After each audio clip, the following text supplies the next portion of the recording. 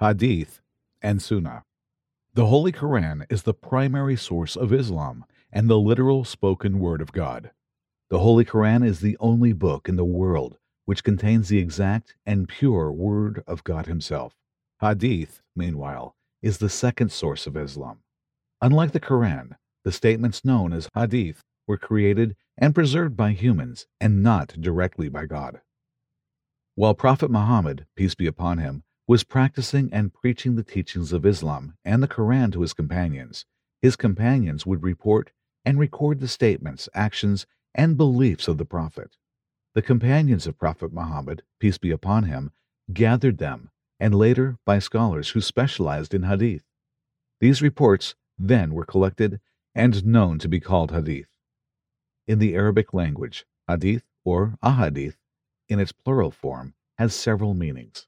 Hadith translates to mean speech, narration, report, or news.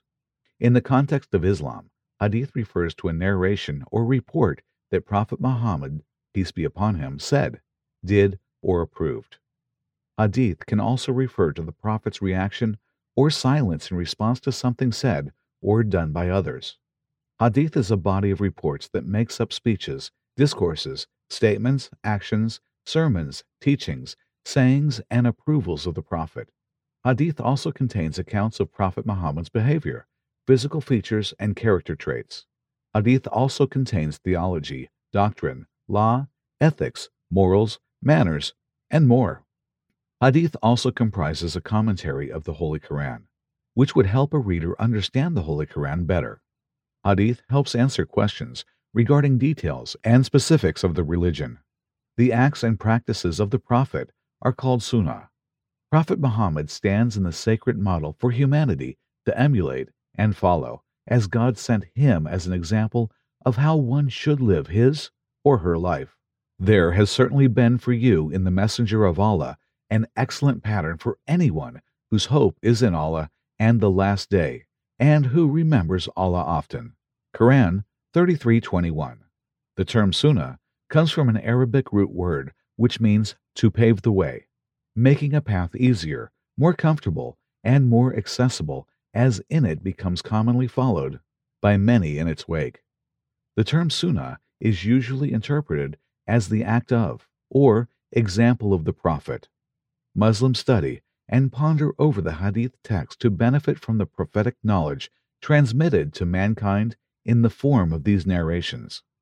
Hadith is preserved through acts of memory, practice, and writing. Hadith was taught from a teacher who learned it from his teacher and ultimately can be traced back to the companion who took it from Prophet Muhammad, peace be upon him. Together, these people formed a chain of narrators. The words and actions of the Prophet are found in different books of Hadith. While Hadith is criticized, and some fabricated Hadith stems from people with hidden agendas, no criticism is leveled at the Quran as it constitutes the exact word of God, and separate from Hadith. Hadith was passed down and preserved with human intervention, as opposed to the Quran, which God guarantees to protect from all manner of human modification. Hadith is composed of two parts, the isnad and the matn. The isnad refers to the chain of people who narrated the particular hadith. The isnad must be comprised of upright and sincere individuals whose integrity is unquestionable. Scholars of hadith impose strict qualifications on these narrators to ensure that every member of the chain of narrators is qualified to tell and pass down the story of the hadith. If one lacks credibility, then the hadith would be rejected. The second part of hadith is the matn, which is the actual text of the narration. Like hadith, the Bible contains reports from individuals. However, the authors of the reports provided in the Bible are unknown. The reporters of the hadith are all known people, credible, honest individuals who have established its chains of narration. Muslims do not follow the way of the Prophet as though he was some demigod. Prophet Muhammad was a mere human being whom God chose to be his last and final prophet. Say, I am only a man like you, to whom has been revealed that your God is one God. Quran 18:110. God commands people to follow his prophet. Hence, Following the way of the Prophet is akin to acting in obedience and submission to Allah, the Glorious. O you who have believed, obey Allah and obey the Messenger and those in authority among you. And if you disagree over anything, refer it to Allah and the Messenger. If you should believe in Allah and the Last Day, that is the best way and best in result. Quran 4:59. Prophet never bespoke his desire.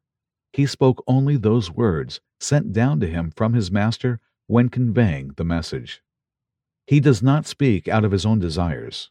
Quran 53:3.